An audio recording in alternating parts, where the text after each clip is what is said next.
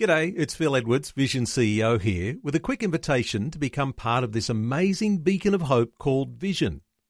Together we can put our love into action to help people of all kinds build or rebuild their lives on the truth of God. Please consider the part you can play during our upcoming Visionathon appeal, remembering that it's your support that makes Vision possible, including this podcast.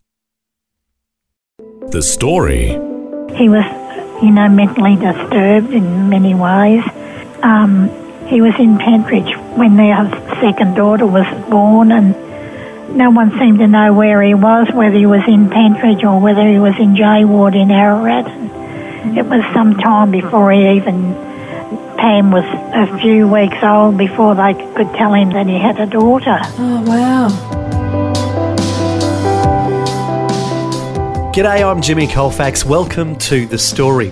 What do you do when your lifelong partner struggles with an addiction that is tearing the two of you apart?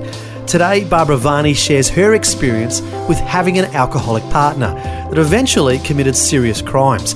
We'll find out about the struggles they went through and how God eventually turned the whole situation around. Barbara's chatting with Shelley Scowen. Barbara, you had a fairly normal upbringing, and tell us about how you met Tom in the first place. Oh, we met, actually, I was working 2 doors from where he was doing a concrete, putting in Woolworths flooring in Bensdale. Right. And I used to sometimes be out in the morning sweeping the footpath, and he'd walk past, and we just sort of started talking, and you knew the exact time of day that he would just happen to walk past every morning, didn't you? Yes. Yeah, he'd do it regularly every morning. So it was meant to be. And then my girlfriend, who we used to go and go into the shop, was working next door, and she said to me, Tommy Varney wants us to go to the movies as a foursome. Are you interested going to the drive-in? And I was a little bit shy about it because, as I say, I wasn't 18 at the time, only 17. Right. And anyway, I decided that, I'd go along with them, and couldn't tell you what the movie was about, but but you enjoyed the company. Yeah, we just talked, and as 4 young couples would do, I think. Yeah. And we really got on well together. And what did you love about Tom?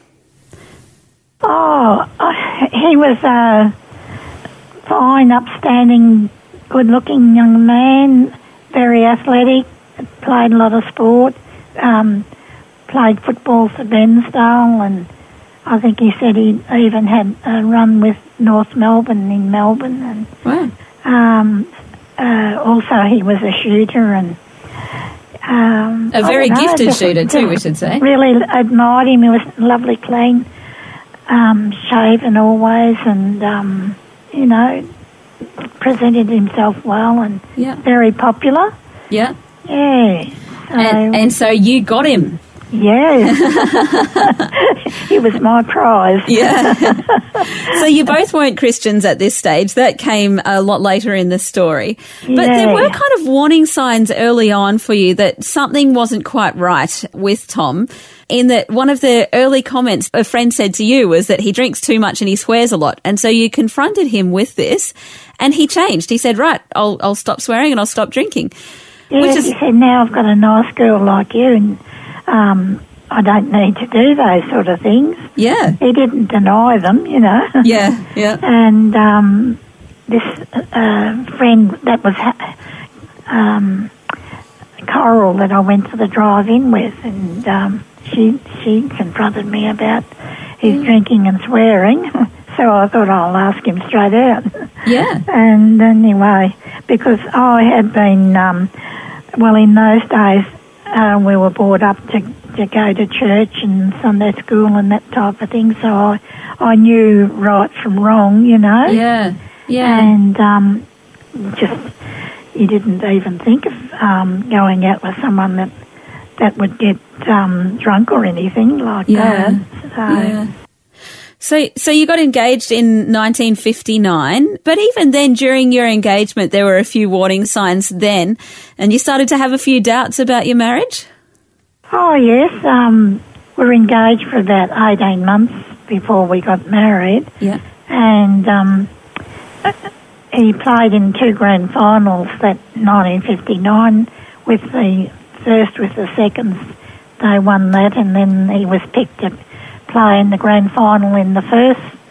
And because there was lots of drinking, went along with that. But at the time, I didn't go to either of the games because he said he was too nervous to play in front of me. So I kept away and just listened to it on the wireless. Oh, that's funny.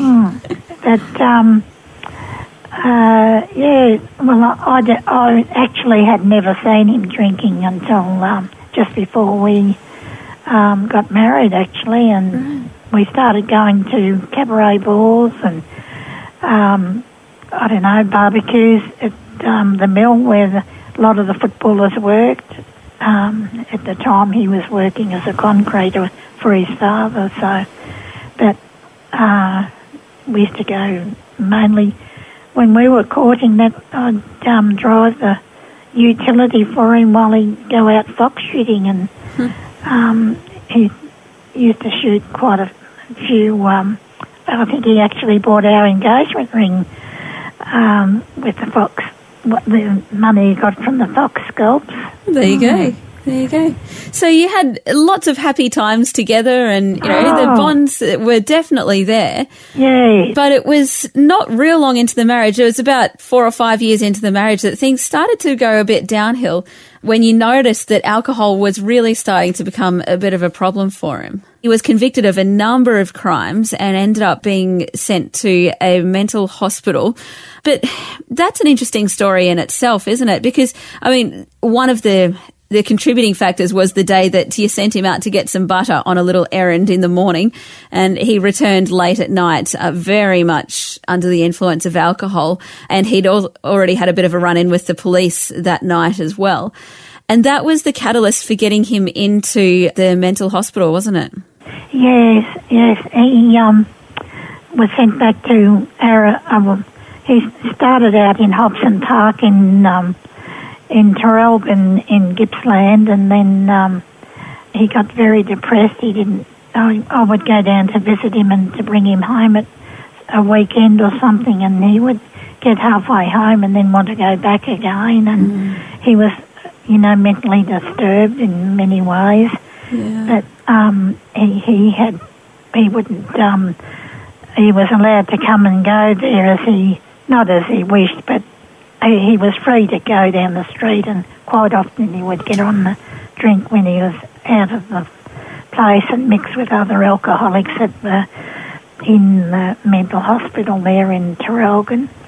And then he came out, and I think he got into more trouble with burning police cars in Morwell and also another police car there in Bensdale, and they sent him through to Pentridge, and he was in Pentridge when their second daughter was born, and no one seemed to know where he was, whether he was in Pentridge or whether he was in J Ward in Ararat. And it was some time before Pam was a few weeks old before they could tell him that he had a daughter. Oh, wow.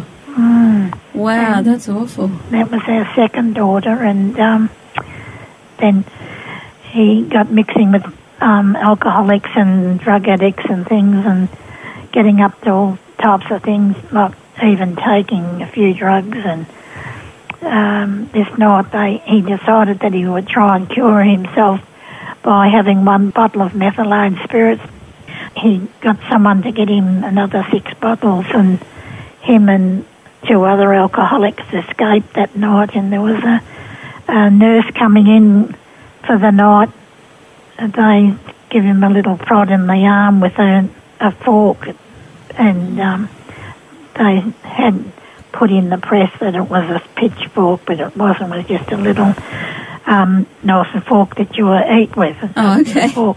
And anyway, they went down to the nearest paddock and drank their 6 bottles of metho between the 3 of them, and mainly between 2 of them, because one of them had ulcers and said he didn't want to be drinking too much. And one of the men died beside them, and in the morning when they woke up it was very hot weather and they were laying out in the paddock. They left Keith there in the grass, long grass, and walked off down the street, and the authorities picked him up again and put him back into J Ward. J Ward being the mental hospital? Yeah, J Ward was the end of the road sort of thing.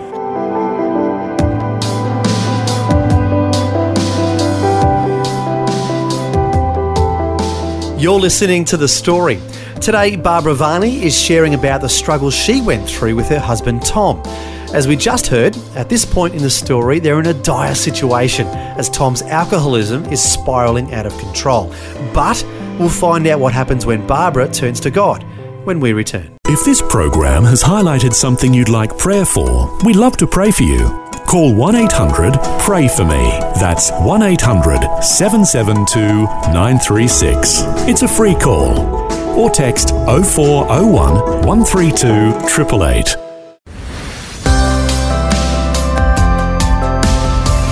Hi, I'm Jimmy Colfax and this is The Story. We're continuing with Shelley Scowen chatting with Barbara Varney about the struggles she went through with her husband Tom. As we heard before the break, Tom was in the throes of his alcohol addiction and just witnessed the tragic death of a friend.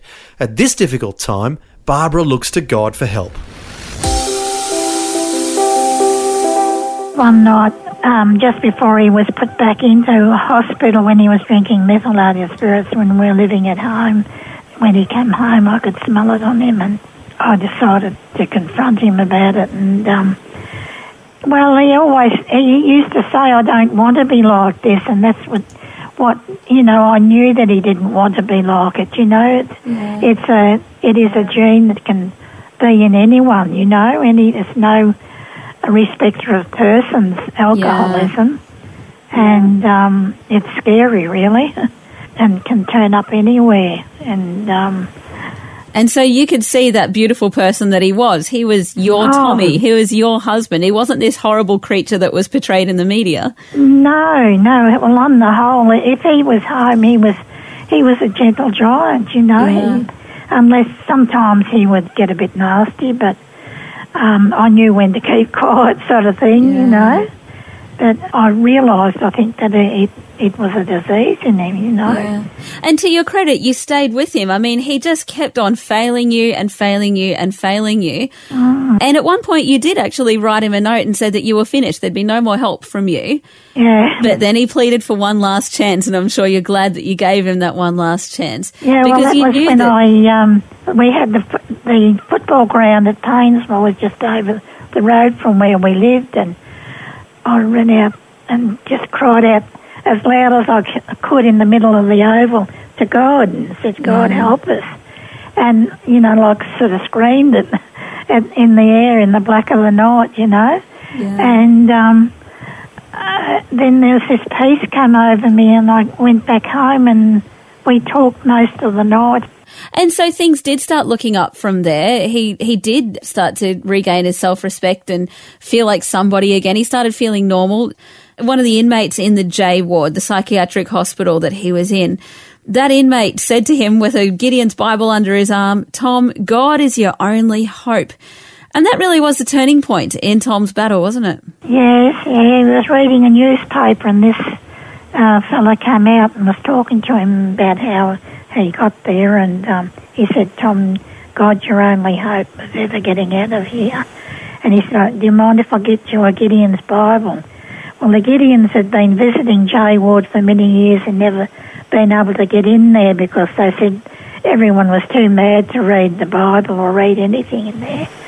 And anyway, Tom was probably the most sane person there. And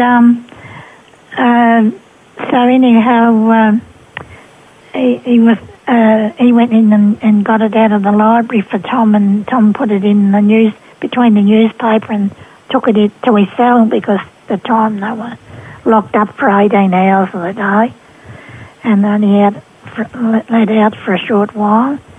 And that Christmas, I remember I bought him a little torch. It was only about 4 inches long. And I thought, that's all I can afford for his Christmas present. And, you know, when they'd stripped him down at night, take everything off, and he used to put that underneath his armpit and then take it in and read the Gideon's Bible at night. Wow. He also got a small one that he could fit under the other armpit.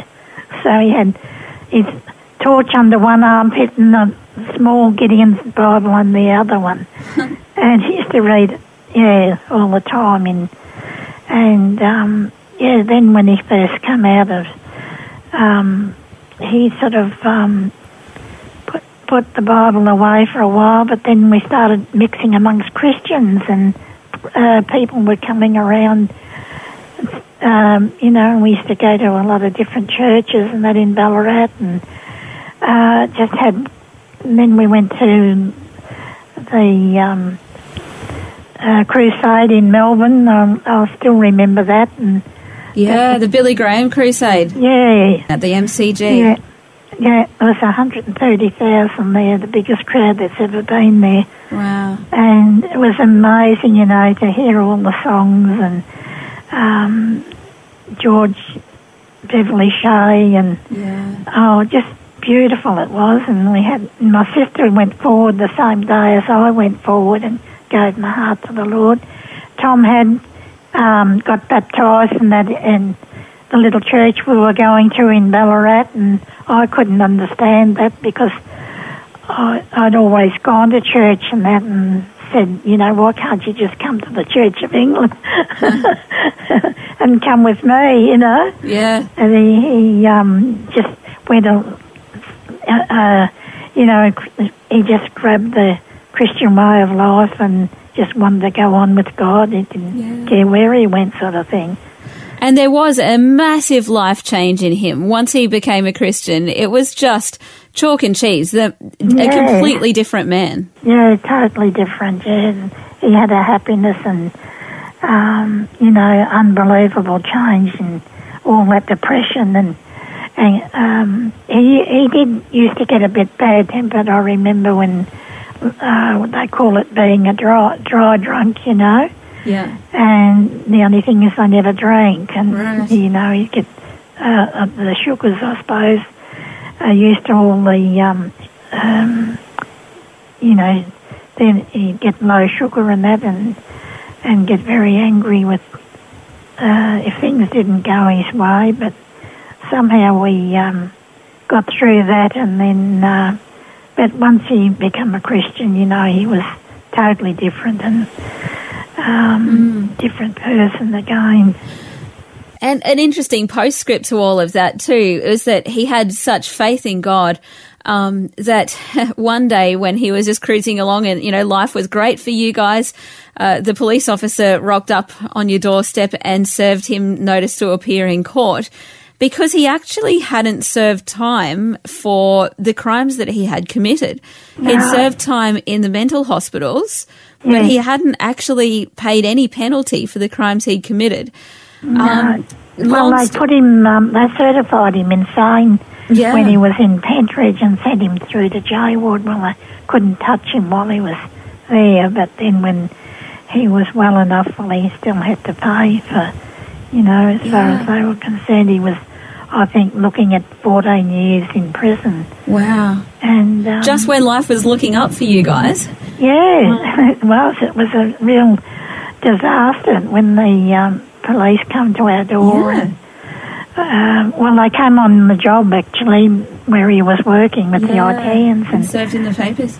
But the good news is he never actually had to serve it. And that in itself, he said to you, no worries, sweetheart, I have the best advocate there is. Yeah. He said that God is on our side. And it's true, God was on your side. That's because right. he was miraculously given a pardon, even though he'd done some pretty awful things. That's right, yeah. And they said in this court, this is not the same man that, that's standing here and fine, upstanding man, well dressed and speaking on his own behalf and everything that was brought before the court. We can't.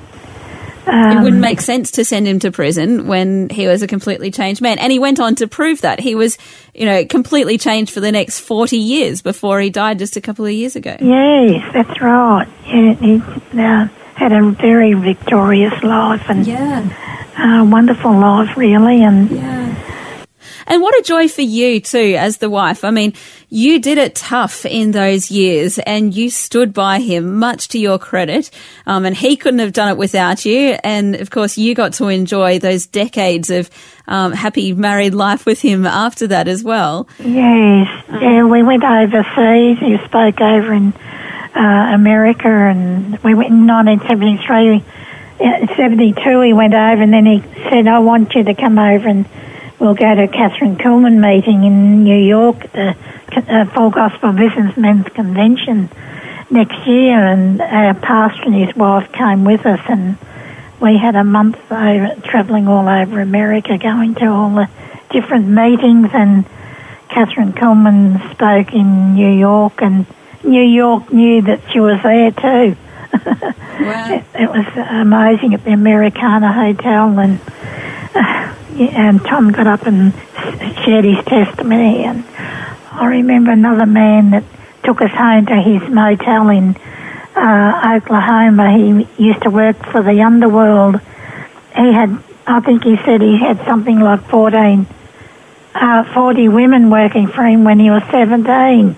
But he used to say that he was only a Sunday school kid against Tom when Tom gave his testimony, Yeah, wow. Yeah, but we met some amazing people when we were in America that time. So many great opportunities to share the story and hopefully bring others to a knowledge of the Lord through that. And I know you've produced quite a number of books and tracts that are available as well that have a bit more detail of the story than we've been able to give this morning. But just a great story of the way that God has just had his hand on both your lives. You've been through the ringer, but you've come out the other side, and it did ultimately lead to both of your salvation as well, which is obviously the priceless treasure that comes out of all of this, hey? Yes, it's been worth it all. When